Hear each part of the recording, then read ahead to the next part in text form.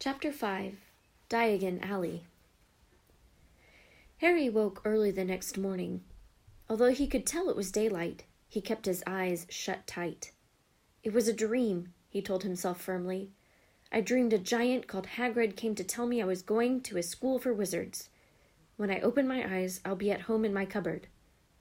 There was suddenly a loud tapping noise. And there's Aunt Petunia knocking on the door, Harry thought, his heart sinking. But he still didn't open his eyes. It had been such a good dream. Tap, tap, tap.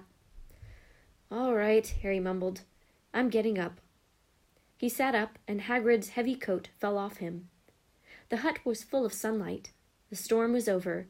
Hagrid himself was asleep on the collapsed sofa, and there was an owl rapping its claw on the window, a newspaper held in its beak. Harry scrambled to his feet, so happy he felt as though a large balloon was swelling inside him. He went straight to the window and jerked it open. The owl swooped in and dropped the newspaper on top of Hagrid, who didn't wake up. The owl then fluttered onto the floor and began to attack Hagrid's coat. Don't do that. Harry tried to wave the owl out of the way, but it snapped its beak fiercely at him and carried on savaging the coat. Hagrid, said Harry loudly, there's an owl. Pay him, Hagrid grunted into the sofa. What? He wants payin' for delivering the paper. Look in the pockets. Hagrid's coat seemed to be made of nothing but pockets. Bunches of keys, slug pellets, balls of string, mint humbugs, tea bags. Finally, Harry pulled out a handful of strange-looking coins. Give him 5 nuts, said Hagrid sleepily. Nuts? The little bronze ones. Harry counted out 5 little bronze coins, and the owl held out its leg so he could put the money into a small leather pouch tied to it. Then it flew off through the open window. Hagrid yawned loudly, sat up, and stretched. Best be off, Harry. Lots to do today. Gotta get up to London and buy all your stuff for school. Harry was turning over the wizard coins and looking at them. He had just thought of something which made him feel as though the happy balloon inside him had got a puncture. Hagrid? Said Hagrid, who was pulling on his huge boots. I haven't got any money. And you heard Uncle Vernon last night. He won't pay for me to go and learn magic. Don't worry about that, said Hagrid, standing up and scratching his head. Do you think your parents didn't leave you anything? But if their house was destroyed, they didn't keep their gold in the house, boy. Nah, first stop for us is Gringotts, Wizard's Bank. Have a sausage. They're not bad cold. And I wouldn't say no to a bit of your birthday cake, neither. Wizards have banks? Just the one, Gringotts, run by goblins. Harry dropped the bit of sausage he was holding. Goblins? Yeah, so you'd be mad to try and rob it, I'll tell you that. Never mess with goblins, Harry. Gringotts is the safest place in the world for anything you want to keep safe, except maybe Hogwarts. As a matter of fact, I gotta visit Gringotts anyway, for Dumbledore. Hogwarts business. Hagrid drew himself up proudly. He usually gets me to do important stuff for him, fetching you, getting things from Gringotts. Knows he can trust me, see? Got everything? Come on, then. Harry followed Hagrid out onto the rock. The sky was quite clear now, and the sea gleamed in the sunlight. The boat Uncle Vernon had hired was still there, with a lot of water in the bottom after the storm. How did you get here? Harry asked, looking around for another boat. Flew, said Hagrid. Flew? Yeah, but we'll go back in this. Not supposed to use magic now I've got you. They settled down in the boat, Harry still staring at Hagrid, trying to imagine him flying. Seems a shame to row, though, said Hagrid, giving Harry another of his sideways looks. If I was to, speed things up a bit, would you mind not mentioning it at Hogwarts? Of course not, said Harry, eager to see more magic. Hagrid pulled out the pink umbrella again, tapped it twice on the side of the boat, and they sped off towards land. Why would you be mad to try and rob Gringotts? Harry asked. Spells, enchantments, said Hagrid, unfolding his newspaper as he spoke. They say there's dragons guarding the high-security vaults, and then you gotta find your way. Gringotts is hundreds of miles under London, see? Deep under the underground. You'd die of hunger trying to get out, even if you did manage to get your hands on some. Harry sat and thought about this, while Hagrid read his newspaper, The Daily Prophet. Harry had learnt from Uncle Vernon that people liked to be left alone while they did this, but it was very difficult. He'd never had so many questions in his life. "Ministry of Magic, messing things up as usual," Hagrid muttered, turning the page. "There's a Ministry of Magic?" Harry asked, before he could stop himself. "Of course," said Hagrid. "They wanted Dumbledore for minister, of course, but he'd never leave Hogwarts, so old Cornelius Fudge got the job. Bungler, if ever there was one. So he pelts Dumbledore with owls every morning, asking for advice." "But what does a Ministry of Magic do?" "Well, their main job is to keep it from the muggles that there's still witches and wizards up and down the country." "Why?" "Why? Blimey, Harry. Everyone be wanting magic solutions to their problems. Nah, we're best left alone." At this moment, the boat bumped gently into the harbor wall. Hagrid folded up his newspaper, and they clambered up the stone steps onto the street. Passers-by stared a lot at Hagrid as they walked through the little town to the station. Harry couldn't blame them. Not only was Hagrid twice as tall as anyone else, he kept pointing at perfectly ordinary things like parking meters and saying loudly, "See that, Harry? Things these muggles dream up, eh?" "Hagrid," said Harry, panting a bit as he ran to keep up, "did you say there are dragons at Gringotts?" "Well, so they say," said Hagrid. "Crikey, I'd like a dragon." "You'd like one?" "Wanted one ever since I was a kid. Here we go." They had reached the station. There was a train to London in 5 minutes' time. Hagrid, who didn't understand Muggle money, as he called it, gave the notes to Harry so he could buy their tickets. People stared more than ever on the train. Hagrid took up 2 seats and sat knitting what looked like a canary yellow circus tent. "Still got your letter, Harry?" he asked as he counted stitches. Harry took the parchment envelope out of his pocket. "Good," said Hagrid. "There's a list there of everything you need." Harry unfolded a second piece of paper he hadn't noticed the night before and read, "Hogwarts School of Witchcraft and Wizardry. Uniform. First-year students will require 3 sets of plain work robes, black. 1 plain pointed hat, black, for day wear. 1 pair of protective gloves, dragonhide or similar. 1 winter cloak, black, silver fastenings. Please note that all pupils' clothes should carry name tags. Set books. All students should have a copy of each of the following: The Standard Book of Spells, Grade 1, by Miranda Goshawk. A History of Magic, by Bathilda Bagshot. Magical Theory, by Aldebert Waffling. A Beginner's Guide to Transfiguration, by Emmerich Switch. 1,000 Magical Herbs and Fungi, by Philida Spore. Magical Drafts and Potions, by Arsenius Jigger. Fantastic Beasts and Where to Find Them, by Newt Scamander. The Dark Forces, A Guide to Self-Protection, by Quentin Trimble. Other equipment: 1 wand, 1 cauldron, pewter, standard size 2, 1 set glass or crystal phials, 1 telescope, 1 set brass scales. Students may also bring an owl or a cat or a toad. Parents are reminded that first years are not allowed their own broomsticks. "Can we buy all this in London?" Harry wondered aloud. "If you know where to go," said Hagrid. Harry had never been to London before. Although Hagrid seemed to know where he was going, he was obviously not used to getting there in an ordinary way. He got stuck in the ticket barrier on the Underground and complained loudly that the seats were too small and the trains too slow. "I don't know how the Muggles manage without magic," he said, as they climbed a broken-down escalator which led up to a bustling road lined with shops. Hagrid was so huge that he parted the crowd easily. All Harry had to do was keep close behind him. They passed bookshops and music stores, hamburger bars and cinemas, but nowhere that looked as if it could sell you a magic wand. This was just an ordinary street full of ordinary people. Could there really be piles of wizard gold buried miles beneath them? Were there really shops that sold spellbooks and broomsticks? Might this not all be some huge joke that the Dursleys had cooked up? If Harry hadn't known that the Dursleys had no sense of humor, he might have thought so. Yet somehow, even though everything Hagrid had told him so far was unbelievable, Harry couldn't help trusting him.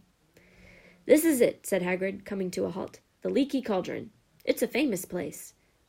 It was a tiny, grubby-looking pub. If Hagrid hadn't pointed it out, Harry wouldn't have noticed it was there. The people hurrying by didn't glance at it. Their eyes slid from the big bookshop on one side to the record shop on the other, as if they couldn't see the leaky cauldron at all. In fact, Harry had the most peculiar feeling that only he and Hagrid could see it. Before he could mention this, Hagrid had steered him inside. For a famous place, it was very dark and shabby. A few old women were sitting in a corner, drinking tiny glasses of sherry. One of them was smoking a long pipe. A little man in a top hat was talking to the old barman, who was quite bald and looked like a gummy walnut. The low buzz of chatter stopped when they walked in. Everyone seemed to know Hagrid. They waved and smiled at him, and the barman reached for a glass, saying, "The usual, Hagrid." "Can't, Tom. I'm on Hogwarts business," said Hagrid, clapping his great hand on Harry's shoulder and making Harry's knees buckle. "Good Lord," said the barman, peering at Harry. Can this be?" The leaky cauldron had suddenly gone completely still and silent. "Bless my soul," whispered the old barman. "Harry Potter. What an honor." He hurried out from behind the bar, rushed towards Harry, and seized his hand, tears in his eyes. "Welcome back, Mr. Potter. Welcome back." Harry didn't know what to say. Everyone was looking at him. The old woman with the pipe was puffing on it without realizing it had gone out. Hagrid was beaming. Then there was a great scraping of chairs, and next moment Harry found himself shaking hands with everyone in the leaky cauldron. "Doris Crockford, Mr. Potter. Can't believe I'm meeting you at last. So proud, Mr. Potter. I'm just so proud. Always wanted to shake your hand. I'm all of a flutter." "Delighted, Mr. Potter. Just can't tell you. Diggle's the name. Daedalus Diggle." "I've seen you before," said Harry, as Daedalus Diggle's top hat fell off in his excitement. "You bowed to me once in a shop." "He remembers!" cried Daedalus Diggle, looking around at everyone. "Did you hear that? He remembers me!" Harry shook hands again and again. Doris Crockford kept coming back for more. A pale young man made his way forward, very nervously. One of his eyes was twitching. "Professor Quirrell," said Hagrid. "Harry, Professor Quirrell will be one of your teachers at Hogwarts." "Potter," stammered Professor Quirrell, grasping Harry's hand. "Can't tell you how pleased I am to meet you." "What sort of magic do you teach, Professor Quirrell?" Defense against the dark arts," muttered Professor Quirrell, as though he'd rather not think about it. "No, not that you need it, eh, Potter?" He laughed nervously. "You'll be getting all your equipment, I suppose. I've got to pick up a new book on vampires myself." He looked terrified at the very thought. But the others wouldn't let Professor Quirrell keep Harry to himself. It took almost 10 minutes to get away from them all. At last, Hagrid managed to make himself heard over the babble. "Must get on. Lots to buy. Come on, Harry."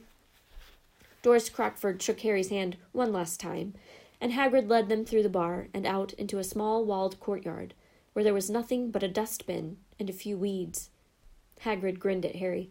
"Told you, didn't I? Told you was famous. Even Professor Quirrell was trembling to meet you.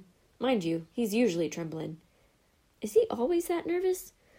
"Oh, yeah, poor bloke. Brilliant mind. He was fine while he was studying out of books, but then he took a year off to get some first-hand experience. They say he met vampires in the Black Forest, and there was a nasty bit of trouble with a hag. Never been the same since. Scared of the students, scared of his own subject. Now, where's me umbrella?" "Vampires? Hags?" Harry's head was swimming. Hagrid, meanwhile, was counting bricks in the wall above the dustbin. 3 up, 2 across, he muttered. "Right, stand back, Harry." He tapped the wall 3 times with the point of his umbrella. The brick he had touched quivered. It wriggled. In the middle a small hole appeared. It grew wider and wider. A second later they were facing an archway large enough even for Hagrid, an archway onto a cobbled street which twisted and turned out of sight. "Welcome," said Hagrid, "to Diagon Alley." He grinned at Harry's amazement. They stepped through the archway. Harry looked quickly over his shoulder and saw the archway shrink instantly back into solid wall. The sun shone brightly on a stack of cauldrons outside the nearest shop. Cauldrons, all sizes, copper, brass, pewter, silver, self-stirring, collapsible, said a sign hanging over them. "Yeah, you'll be needing one," said Hagrid, "but we gotta get your money first." Harry wished he had about 8 more eyes. He turned his head in every direction as they walked up the street, trying to look at everything at once. The shops, the things outside them, the people doing their shopping. A plump woman outside an apothecary's was shaking her head as they passed, saying, "Dragon liver, 16 sickles an ounce! They're mad!" A low, soft hooting came from a dark shop with a sign saying, "Aelop's Owl Emporium, Tawny, Screech, Barn, Brown, and Snowy." Several boys of about Harry's age had their noses pressed against a window with broomsticks in it. "Look," Harry heard one of them say, "the new Nimbus 2000, fastest ever." There were shops selling robes, shops selling telescopes and strange silver instruments Harry had never seen before, windows stacked with barrels of bat spleens and eel's eyes, tottering piles of spellbooks, quills and rolls of parchment, potion bottles, globes of the moon. "Gringotts," said Hagrid.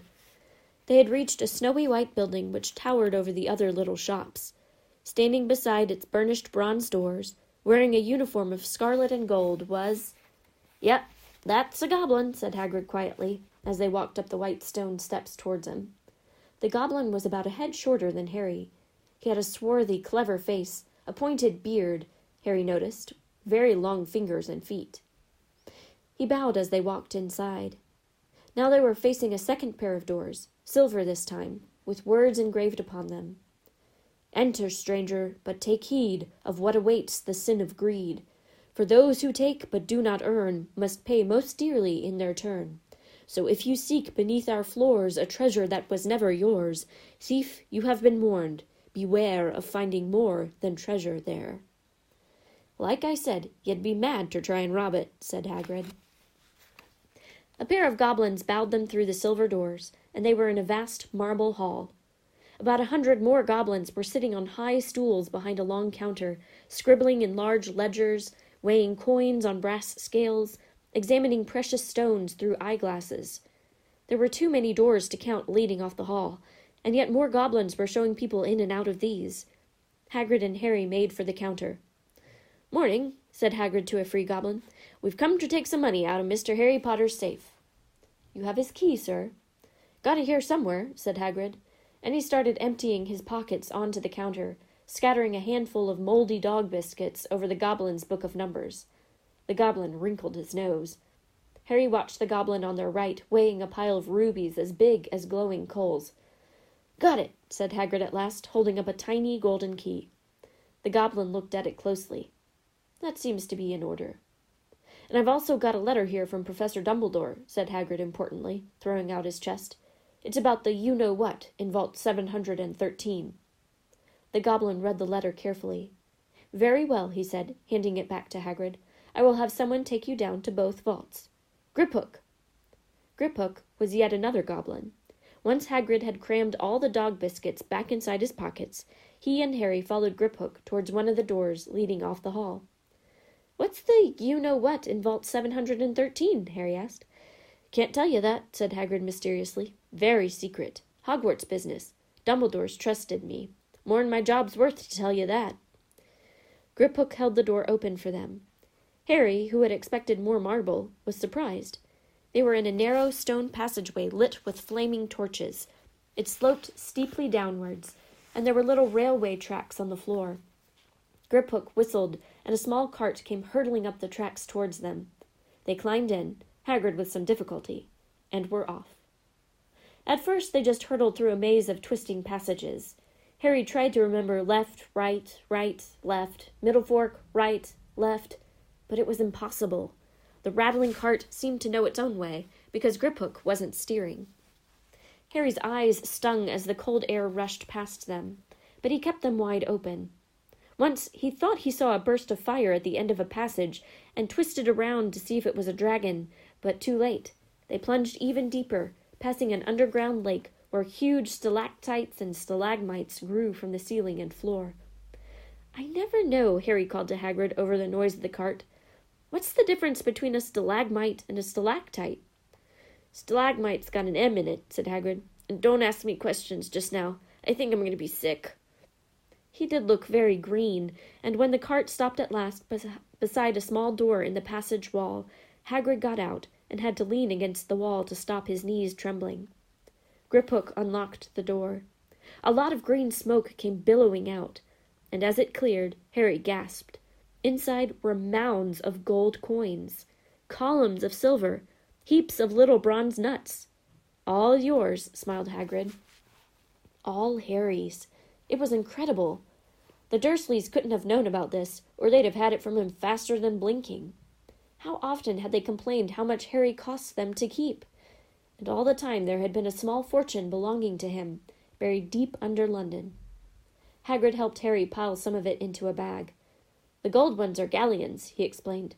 17 silver sickles to a galleon, and 29 nuts to a sickle. It's easy enough. Right, that should be enough for a couple of terms. We'll keep the rest safe for you. He turned to Griphook. "Vault 713 now, please, and can we go more slowly?" "One speed only," said Griphook. They were going even deeper now, and gathering speed. The air became colder and colder as they hurtled round tight corners. They went rattling over an underground ravine, and Harry leant over the side to try and see what was down at the dark bottom, but Hagrid groaned and pulled him back by the scruff of his neck. Vault 713 had no keyhole. "Stand back," said Griphook importantly. He stroked the door gently with one of his long fingers, and it simply melted away. "If anyone but a Gringotts goblin tried that, they'd be sucked through the door and trapped in there," said Griphook. "How often do you check to see if anyone's inside?" Harry asked. "About once every 10 years, said Griphook, with a rather nasty grin. Something really extraordinary had to be inside this top-security vault, Harry was sure, and he leant forward eagerly, expecting to see fabulous jewels at the very least. But at first he thought it was empty. Then he noticed a grubby little package wrapped up in brown paper lying on the floor. Hagrid picked it up and tucked it deep inside his coat.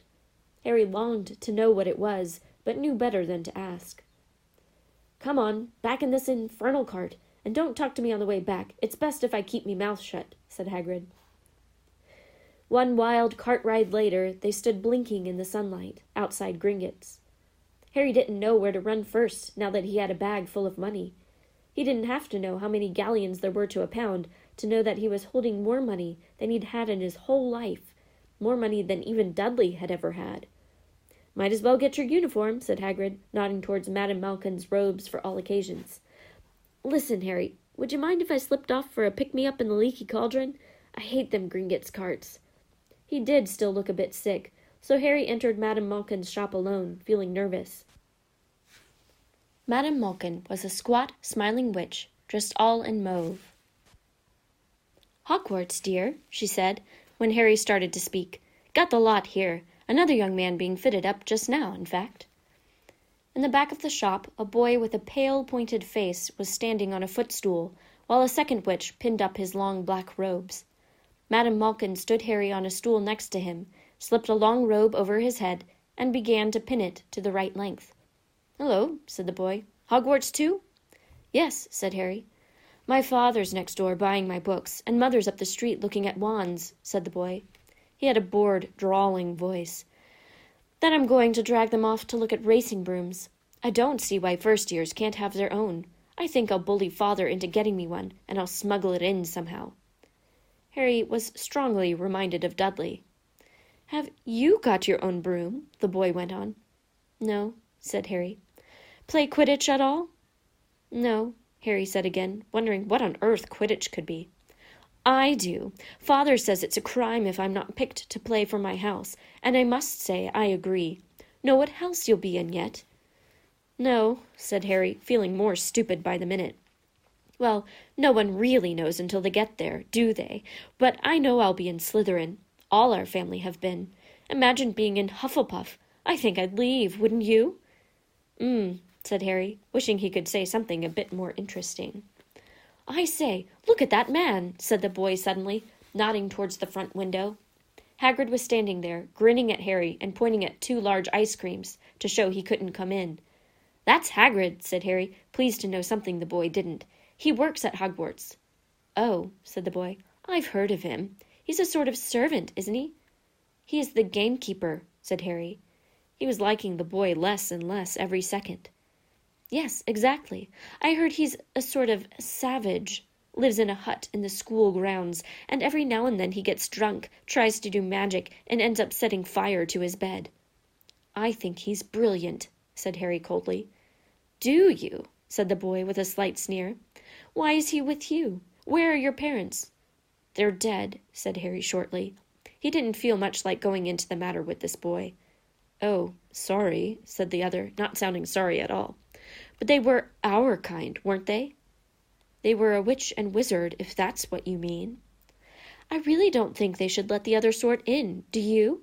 They're just not the same. They've never been brought up to know our ways. Some of them have never even heard of Hogwarts until they get the letter. Imagine! I think they should keep it in the old wizarding families. What's your surname, anyway?" But before Harry could answer, Madame Malkin said, "That's you done, my dear," and Harry, not sorry for an excuse to stop talking to the boy, hopped down from the footstool. "Well, I'll see you at Hogwarts, I suppose," said the drawling boy. Harry was rather quiet as he ate the ice cream Hagrid had bought him, chocolate and raspberry with chopped nuts. "What's up?" said Hagrid. "Nothing," Harry lied. They stopped to buy parchment and quills. Harry cheered up a bit when he found a bottle of ink that changed color as he wrote. When they had left the shop, he said, "Hagrid, what's Quidditch?" "Blimey, Harry, I keep forgetting how little you know, not knowing about Quidditch." "Don't make me feel worse," said Harry. He told Hagrid about the pale boy and Madame Malkin's. "And he said people from Muggle families shouldn't even be allowed in. You're not from a Muggle family. If he'd known who you were. He's grown up knowing your name if his parents are wizarding folk. You saw him in the Leaky Cauldron. Anyway, what does he know about it? Some of the best I ever saw were the only ones with magic in 'em, in a long line of Muggles. Look at your mum. Look what she had for a sister." "So, what is Quidditch?" "It's our sport. Wizard sport. It's like football in the Muggle world. Everyone follows Quidditch. Played up in the air on broomsticks, and there's 4 balls. Sort of hard to explain the rules." "And what are Slytherin and Hufflepuff?" "Schoolhouses. There's 4. Everyone says Hufflepuff are a lot of duffers, but I bet I'm in Hufflepuff," said Harry gloomily. "Better Hufflepuff than Slytherin," said Hagrid darkly. "There's not a single witch or wizard who went bad who wasn't in Slytherin. You know who was one." You know who was at Hogwarts?" "Years and years ago," said Hagrid. They bought Harry's school books in a shop called Flourish and Blots, where the shelves were stacked to the ceiling, with books as large as paving stones, bound in leather, books the size of postage stamps in covers of silk, books full of peculiar symbols, and a few books with nothing in them at all. Even Dudley, who never read anything, would have been wild to get his hands on some of these. Hagrid almost had to drag Harry away from curses and counter-curses, bewitch your friends and befuddle your enemies with the latest revenges, hair loss, jelly legs, tongue-tying, and much, much more, by Professor Vindictus Viridian. "I was trying to find out how to curse Dudley." "I'm not saying that's not a good idea, but you're not to use magic in the Muggle world, except in very special circumstances," said Hagrid. "And anyway, you couldn't work any of them curses yet. You'll need a lot more study before you get to that level." Hagrid wouldn't let Harry buy a solid gold cauldron either. "It says pewter on your list." But they got a nice set of scales for weighing potion ingredients, and a collapsible brass telescope. Then they visited the apothecary's, which was fascinating enough to make up for its horrible smell, a mixture of bad eggs and rotted cabbages. Barrels of slimy stuff stood on the floor, jars of herbs, dried roots and bright powders lined the walls, bundles of feathers, strings of fangs, and snarled claws hung from the ceiling. While Hagrid asked the man behind the counter for a supply of some basic potion ingredients for Harry, Harry himself examined silver unicorn horns at 21 galleons each, and minuscule glittery black beetle eyes, 5 nuts a scoop. Outside the apothecary's, Hagrid checked Harry's list again. "Just your wand left. Oh yeah, and I still haven't got you a birthday present." Harry felt himself go red. "You don't have to." "I know I don't have to. Tell you what, I'll get your animal. Not a toad. Toads went out of fashion years ago. You'd be laughed at. And I don't like cats. They make me sneeze. I'll get you an owl. All the kids want owls. They're dead useful. Carry your post and everything." 20 minutes later, they left Aelop's Owl Emporium, which had been dark and full of rustling and flickering, jewel-bright eyes. Harry now carried a large cage which held a beautiful snowy owl, fast asleep with her head under her wing. He couldn't stop stammering his thanks, sounding just like Professor Quirrell. "Don't mention it," said Hagrid gruffly. "Don't expect you've had a lot of presents from them Dursleys. Just Ollivander's left now. Only place for wands, Ollivander's, and you gotta have the best wand." A magic wand. This was what Harry had been really looking forward to. The last shop was narrow and shabby. Peeling gold letters over the door read Ollivander's, makers of fine wands since 382 B.C. A single wand lay on a faded purple cushion in the dusty window. A tinkling bell rang somewhere in the depths of the shop as they stepped inside. It was a tiny place, empty except for a single spindly chair which Hagrid sat on to wait. Harry felt strangely as though he had entered a very strict library. He swallowed a lot of new questions which had just occurred to him, and looked instead at the thousands of narrow boxes piled neatly right up to the ceiling. For some reason, the back of his neck prickled. The very dust and silence in here seemed to tingle with some secret magic. "Good afternoon," said a soft voice. Harry jumped. Hagrid must have jumped too, because there was a loud crunching noise, and he got quickly off the spindly chair. An old man was standing before them, his wide, pale eyes shining like moons through the gloom of the shop. "Hello," said Harry awkwardly. "Ah, yes," said the man. Yes. I thought I'd be seeing you soon. Harry Potter." It wasn't a question. "You have your mother's eyes. It seems only yesterday she was in here herself, buying her first wand. 10 1/4 inches long, swishy, made of willow. Nice wand for charm work." Mr. Ollivander moved closer to Harry. Harry wished he would blink. Those silvery eyes were a bit creepy. "Your father, on the other hand, favored a mahogany wand, 11 inches, pliable, a little more power and excellent for transfiguration. Well, I say your father favored it. It's really the wand that chooses the wizard, of course." Mr. Ollivander had come so close that he and Harry were almost nose to nose. Harry could see himself reflected in those misty eyes. "And that's where—" Mr. Ollivander touched the lightning scar on Harry's forehead with a long white finger. "I'm sorry to say I sold the wand that did it," he said softly. 13 1/2 inches. You. Powerful wand. Very powerful. And in the wrong hands. Well, if I'd known what that wand was going out into the world to do—" He shook his head, and then to Harry's relief spotted Hagrid. Rubeus Hagrid! How nice to see you again! Oak! 16 inches. Rather bendy, wasn't it?" "It was, sir. Yes," said Hagrid. "Good wand, that one. But I suppose they snapped it in half when you got expelled," said Mr. Ollivander, suddenly stern. Yes, they did. Yes," said Hagrid, shuffling his feet. "I still got the pieces, though," he added brightly. "But you don't use them," said Mr. Ollivander sharply. "Oh, no, sir," said Hagrid quickly. Harry noticed he gripped his pink umbrella very tightly as he spoke. Said Mr. Ollivander, giving Hagrid a piercing look. "Well, now, Mr. Potter, let me see." He pulled a long tape measure with silver markings out of his pocket. "Which is your wand arm?" Well, I'm right-handed," said Harry. "Hold out your arm. That's it." He measured Harry from shoulder to finger, then wrist to elbow, shoulder to floor, knee to armpit, and round his head. As he measured, he said, "Every Ollivander wand has a core of a powerful magical substance, Mr. Potter. We used unicorn hairs, phoenix tail feathers, and the heartstrings of dragons. No two Ollivander wands are the same, just as no two unicorns, dragons, or phoenixes are quite the same. And of course, you will never get such good results with another wizard's wand." Harry suddenly realized that the tape measure, which was measuring between his nostrils, was doing this on its own. Mr. Ollivander was flitting around the shelves, taking down boxes. "That will do," he said, and the tape measure crumpled into a heap on the floor. "Right then, Mr. Potter. Try this one. Beechwood and dragon heartstring, 9 inches. Nice and flexible. Just take it, and give it a wave." Harry took the wand and, feeling foolish, waved it around a bit, but Mr. Ollivander snatched it out of his hand almost at once. "Maple and phoenix feather, 7 inches. Quite whippy. Try—" Harry tried, but he had hardly raised the wand when it, too, was snatched back by Mr. Ollivander. No. Here, ebony and unicorn hair, 8 1/2 inches. Springy. Go on, try it out."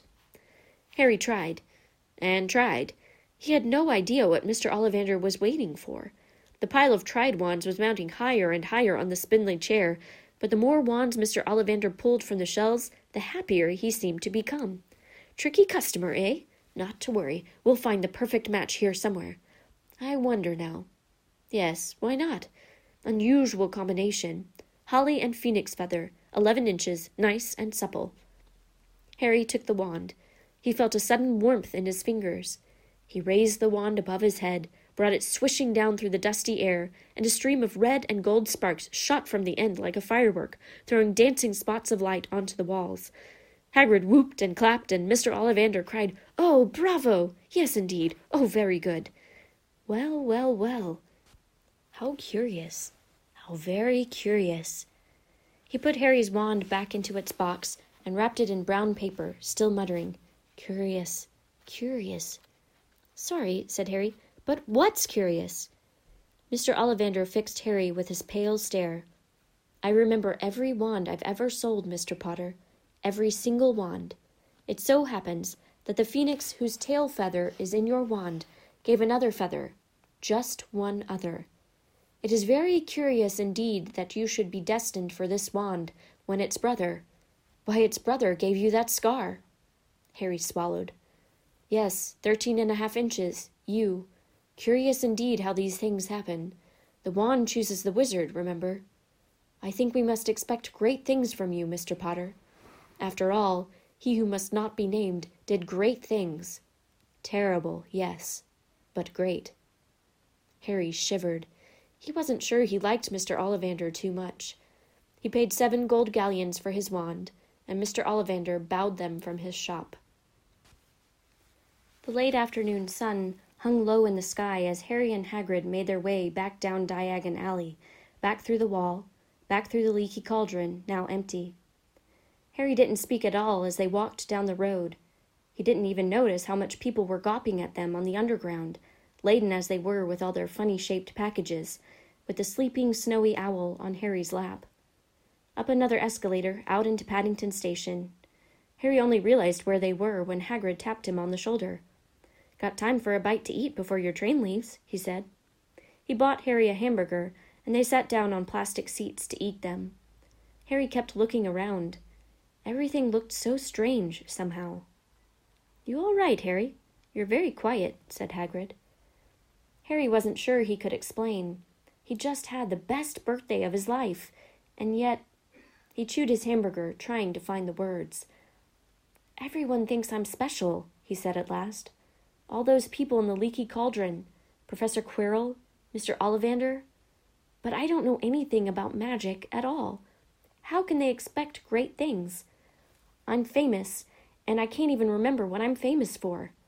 I don't know what happened when the night my parents died." Hagrid leant across the table. Behind the wild beard and the eyebrows, he wore a very kind smile. "Don't you worry, Harry. You'll learn fast enough. Everyone starts at the beginning at Hogwarts. You'll be just fine. Just be yourself. I know it's hard. You've been singled out, and that's always hard. But you'll have a great time at Hogwarts. I did. Still do, 's matter of fact." Hagrid helped Harry onto the train that would take him back to the Dursleys, then handed him an envelope. "Your ticket for Hogwarts," he said. "1st of September, King's Cross. It's all on your ticket. Any problems with the Dursleys, send me a letter with your owl. She'll know where to find me." "See you soon, Harry." The train pulled out of the station. Harry wanted to watch Hagrid until he was out of sight. He rose in his seat and pressed his nose against the window. But he blinked, and Hagrid had gone. And that's the end of Chapter 5. Stay tuned for next time when I'll read Chapter 6, The Journey from Platform 9 3/4.